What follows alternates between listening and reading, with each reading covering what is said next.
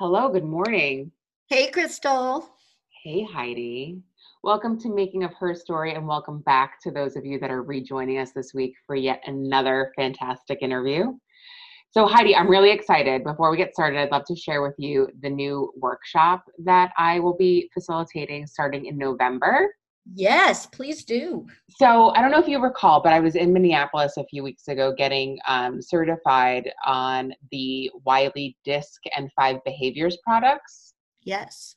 So I'm really excited because obviously, my business is built upon a focus of stress relief in the workplace.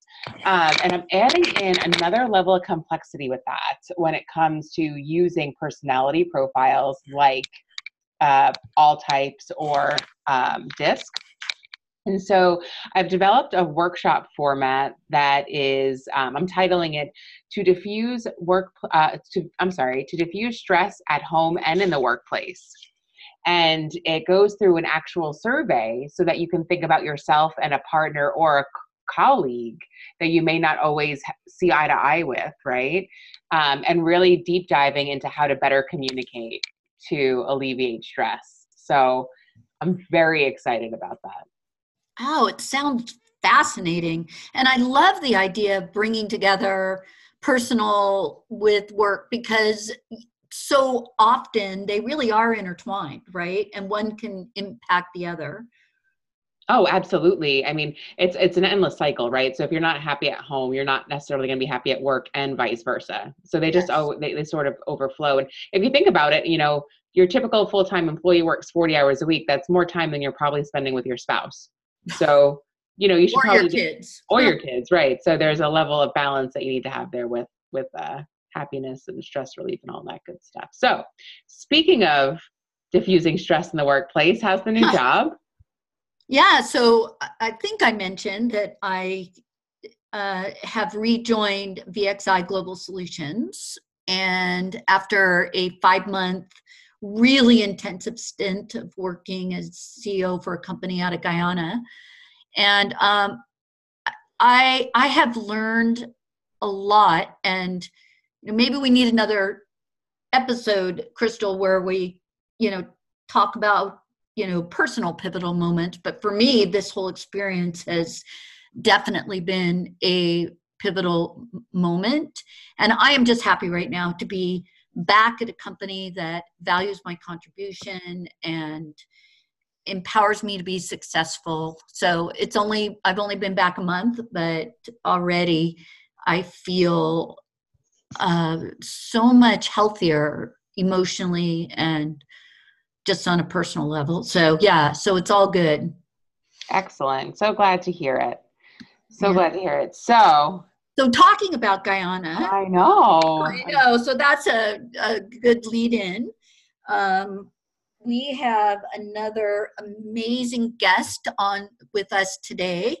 Uh, Valeria McFarren Piper has joined us, and Valeria and I met. I keynoted a girls in tech and women's entrepreneurship event, which I was so fortunate to have been asked to be a part of, and met the movers and shakers of female entrepreneurs in the country. And Valeria was on the panel with me.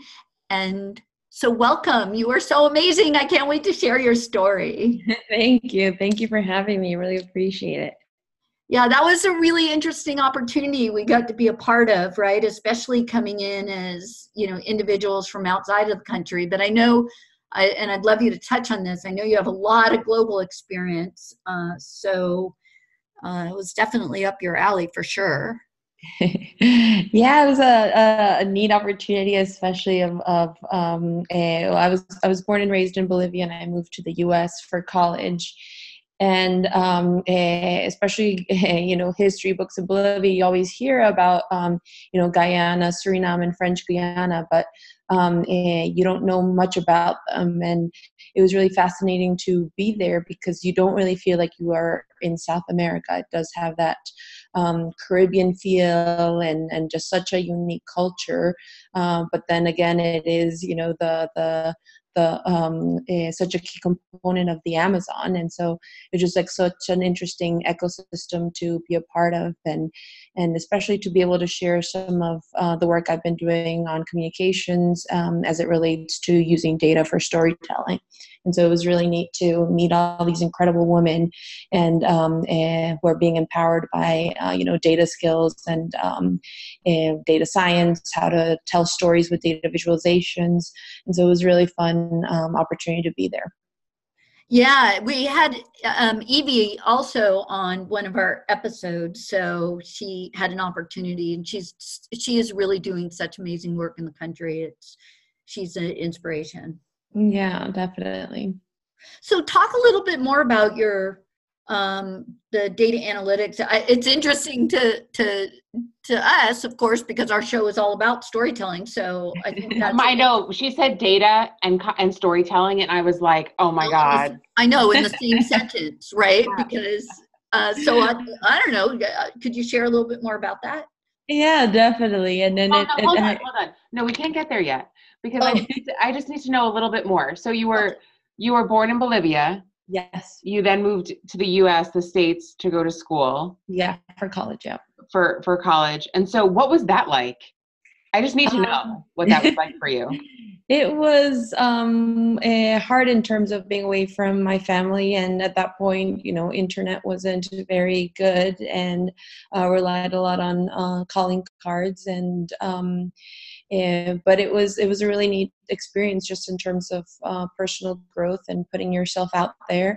And I was very fortunate that on my dad's side, my dad was also born and raised in Bolivia, but he was there. His parents were Methodist missionaries that came from the U.S. And my grandma was of Austrian descent, and her family lived in Connecticut. So it just made it so much easier to have someone, especially where to store your things over the summer, right? Just have someone that my aunts would bring me cookies. Like, it was just these little touches of love that made such a difference, especially being in a new country and far away from my family. Well, yeah, that definitely helps. That's amazing. Because I know, it had to have been a huge culture shock and just a little overwhelming, but that definitely eases it in. It's just like, anytime you sort of go to, really anywhere that's not home for you, having something a little more welcoming or something familiar is definitely helpful. So thank you for sharing. I'm sorry. I was just, no, that was good. I'm so glad you asked that. Yeah, it's a huge, I think about myself and I'm sometimes nervous to go to countries where English isn't the native language because, I'm just sheltered or scared or naive or whatever the word is. But to, move to a whole other country for school at that age, I moved to New Jersey and I was like, you gotta be kidding. So anyhow, okay. But admittedly, that's culture shock. It was from where I grew up, absolutely, but still. It's interesting as you mentioned, because we were just talking about this with my husband, because and my parents were always very keen of encouraging travel, and my dad especially within Bolivia, because his big thing was, what if you go to another country and you see this beautiful mountain and you say this is the most beautiful mountain you've ever seen without knowing that you have the same thing in your own country. So he was very intentional in making sure that we knew Bolivia very well, so that when we traveled, we had that base and could also be very proud of what we had. So I'm extremely grateful for that, but it also piqued my always wanting to travel and eagerness to know the world. And so one of my big first trips was in the 4th grade when I traveled by myself from Bolivia to New York City to stay with my aunt for the summer. And really then communications were a lot more limited. We'd maybe talk with my parents once a month. I was definitely homesick. But now that I have 3-year-old twins, I think about that and seeing my nephews who, when they were 4th grade, I was like, wow, that's really young to send out your kids to a whole other continent on a flight, hope that they get there. There's no cell phones. You just have to wait until they call you on a landline when they arrive. And hope everything goes well. Wow. I know. I don't know that I could send my kids off like that. No. I know. So I've where's been that talking to before we talk about data and storytelling then too? Where is then, tell us where some of the places you visited and where has left maybe the biggest impact. Yeah, and so I'll explain how I got to this data and storytelling aspect. So when I graduated from college, I was looking for a job, and I've been working in different positions, and I was really seeking something different. And I came upon this new government agency, which you don't usually come upon. There aren't many new government agencies, and there was this new one called the Millennium Challenge Corporation that was using all the lessons learned from international development and really and making countries really accountable, and it had to pass certain indicators to get grants. And so I started there more as a program manager, and because it was a new agency, Congress wanted to see results as soon as possible, and not just results, they wanted to see impact. And as you know, impact doesn't just come immediately. You need several years. And so, we had to start learning on how to, what M&E data there was, how to communicate it. And it was this new space that I started delving into that then I created a whole new position just for that, for storytelling and telling results, and combining more of the M&E metrics and the data with the storytelling, and started a communications college for that, that brought M&E practitioners and communications practitioners so that they could talk to each other, because before it was in silos, and it was so important that the other knew what data there was so that they could talk about it. And so what's M&E stand for? Sorry. Monitoring and evaluation. Got it. Okay. Because at times maybe you do a success story about a farmer whose income had increased 400%, but that farmer wasn't representative of the results of the whole project. So if you highlighted him, then Congress would potentially be like, oh, so it's a huge success. Everyone's income has increased 400%. And it's like, no, actually, the data shows this. So it was a lot of training and explaining these communications practitioners and these monitoring evaluation practitioners the value of working with each other. And that's kind of how this data and storytelling component started. Because at that point, I was overseeing communications in 24 countries. And when I left this government agency and started the company that I now have, Chasky Global, a key component was that, using data and information to tell stories. And yeah. Wow. I'm like, can I have an example? Definitely. And so one is the power of context, right? And so using data for that. And many times we would be building a road, let's say in Ghana. It was a key road that connected farmers to the port. But in terms of how the technical people were describing it, it's 234 kilometers of a road. And it's then explaining the data of what that road does, right? Where is it, especially for some of the audiences that may not be in Ghana? What does that road connect you to? For some people that do not understand, right, what 234 kilometers looks like, what is that? Is it one soccer field? Is it 17 soccer fields, right? And so it's really thinking of this infographic mentality as well to help tell the story and provide context on these large numbers that we get used to using. So cool. I'm feeling a little underachiever, like right? Oh my God. That's so smart, right? Like, I'm like, God, I listen to her. You are so incredibly brilliant. I am all like, the emoji with the hard eyes. Like, that is me right now. So Valerie, just so you know, like I worked in the tech space for a long time. I still kind of do, I guess. And I always talk about, I love the products and the tools that I worked with because they allowed people to see data in a way that was meaningful for them, right? Mm-hmm. Like their data, whatever data it is, whatever industry you're looking at, because it was predominantly business, right? The key executives could visualize then the data that was impacting their business or needs and that sort of thing. So it was telling them a story, right? Yeah. Based upon business needs. And I think when you're able to craft a story with data and with information that is much more specific and real, it is that much more compelling. Yeah.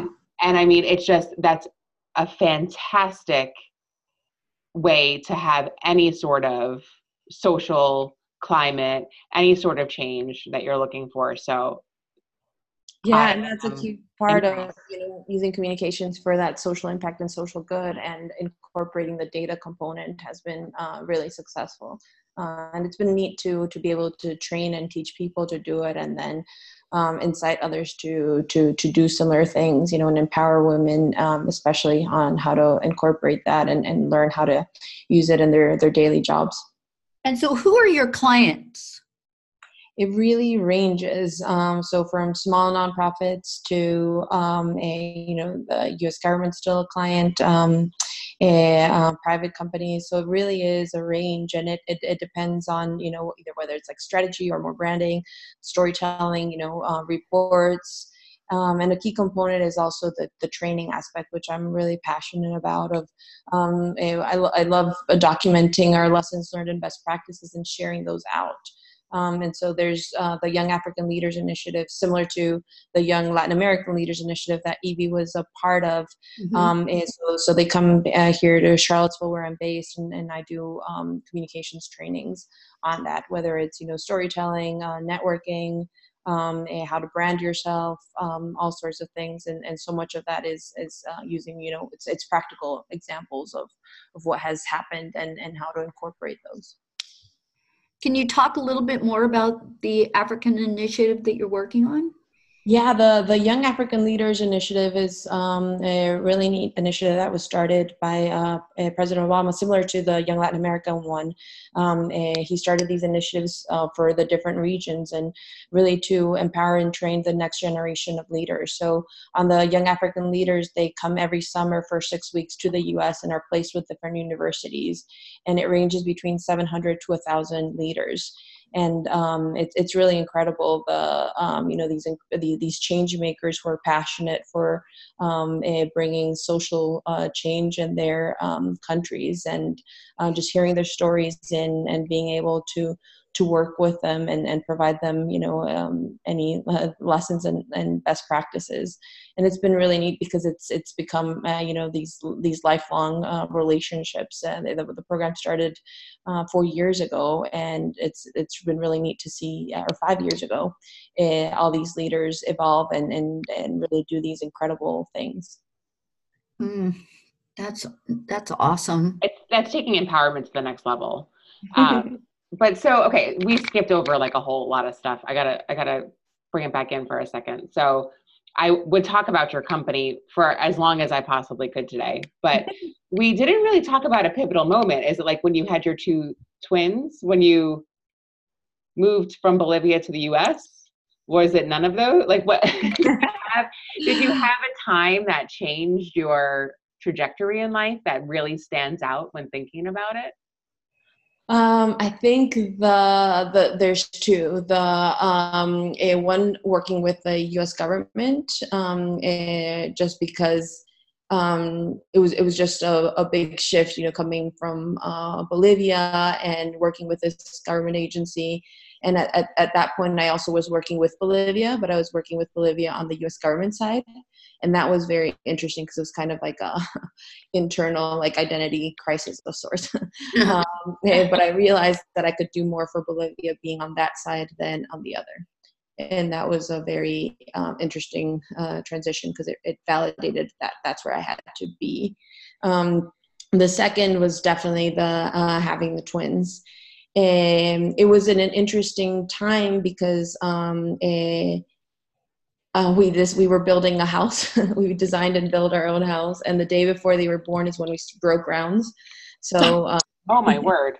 Building a house can be very stressful on its own, and we did that while having kids.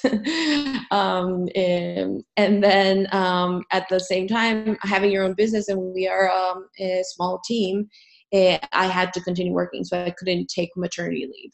So I was working, running the business, and building the house and learning what it was to be a mom of twins.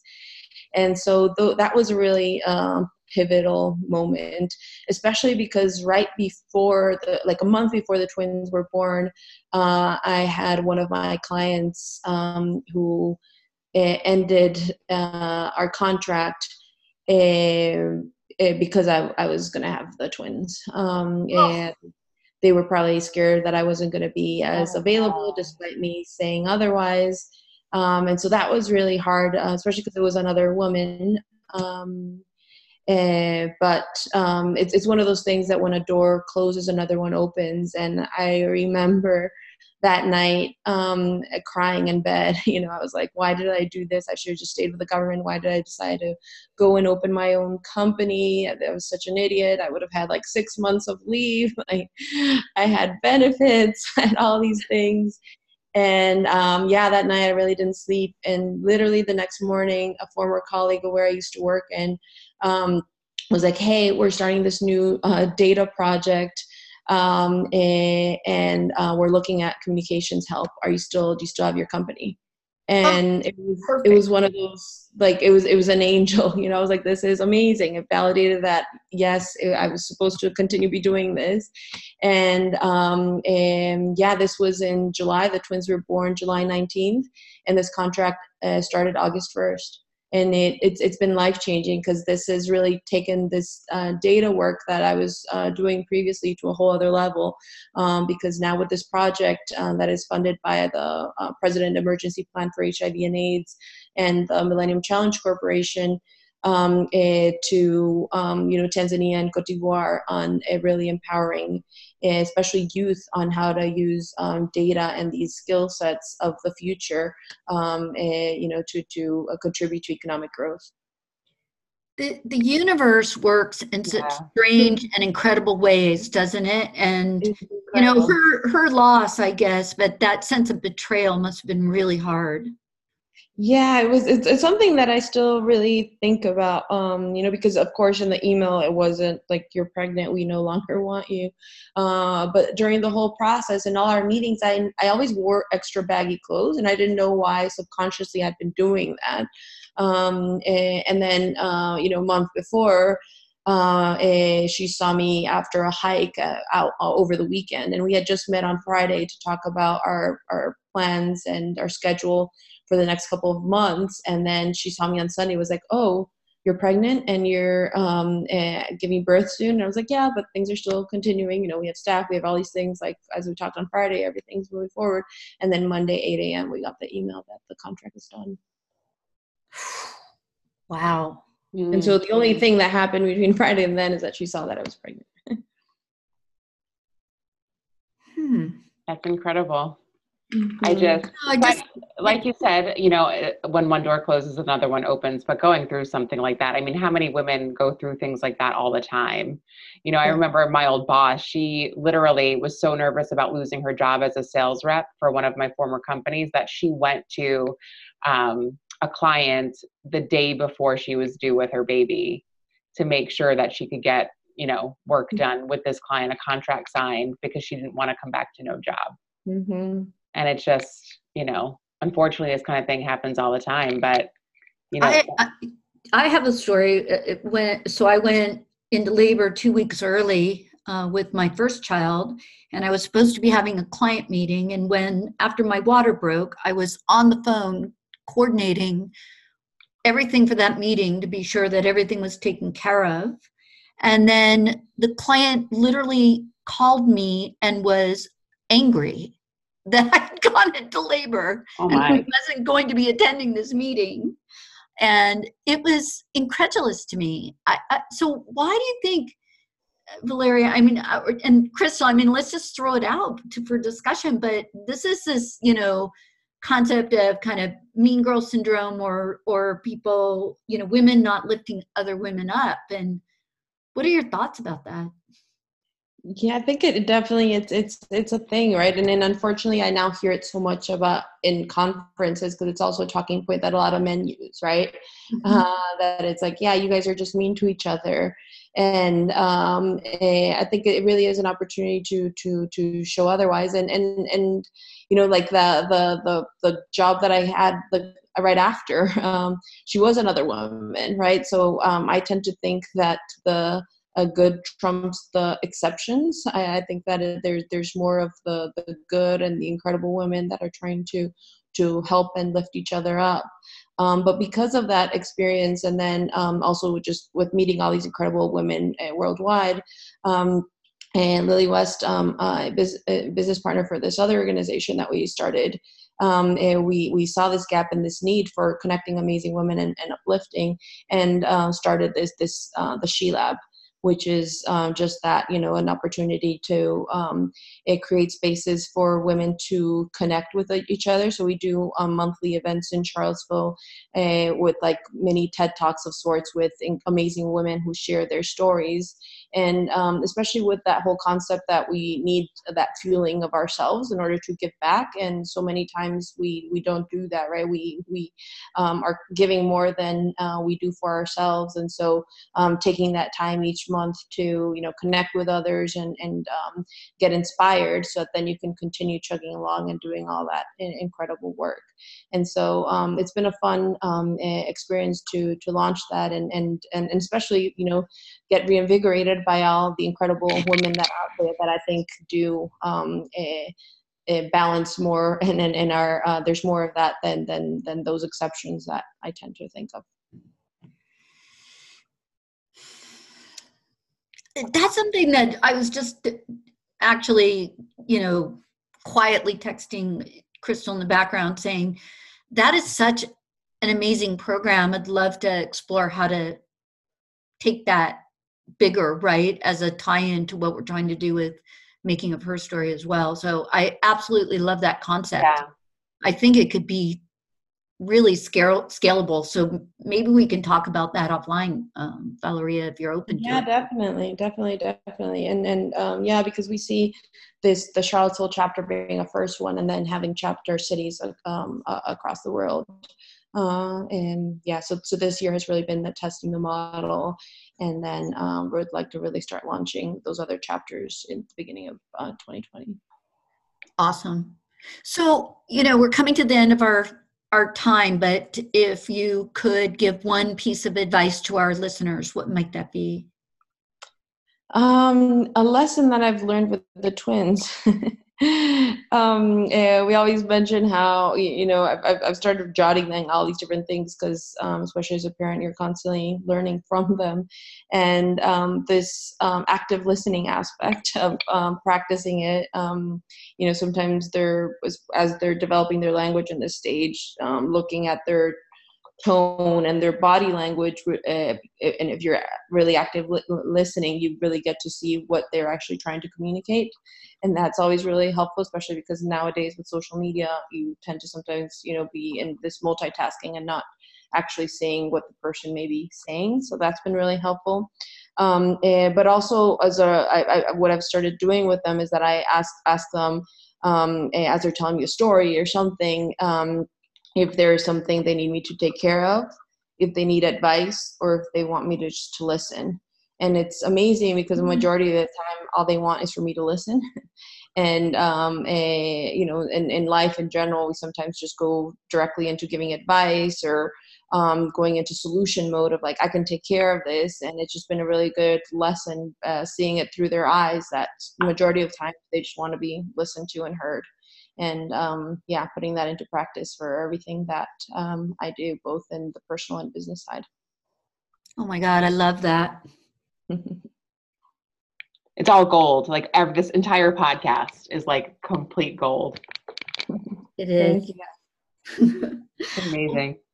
Well, Valeria, thank you so much for your time today. I really am so incredibly inspired. And Crystal, I'm so glad that I could, connect the two of you, because I feel like you're soul twins or Oh, the follow-up email is like going to be written. Yeah. Don't worry, we'll stay in touch. This afternoon.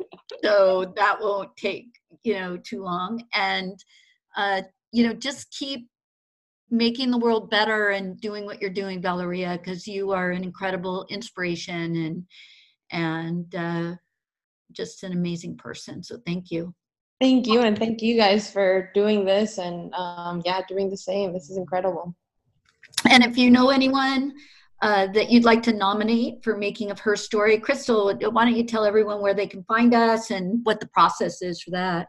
Yeah, you can find us on all social media at Making of Her Story, Twitter of Her Story. And feel free, if you want to nominate yourself or someone you know to be on the podcast, we are open to, sharing stories that are going to motivate others. And as we've mentioned on podcast after podcast, everybody else's pivotal moment is traditionally a pivotal moment for someone else. So you might think your story is boring, but we don't. And I think having Valeria on today is just another way of, like, I would have never met you if it wasn't for Heidi. And the more we can share and bridge the gap and connect and support each other is how we're going to change the world that we're in. So I couldn't be more grateful. And I hope that we have more and more women that want to share their stories. Thank you. No, really appreciate what you guys are doing. Thank you so much. Thank you. Have a great day, ladies. Take care. Bye.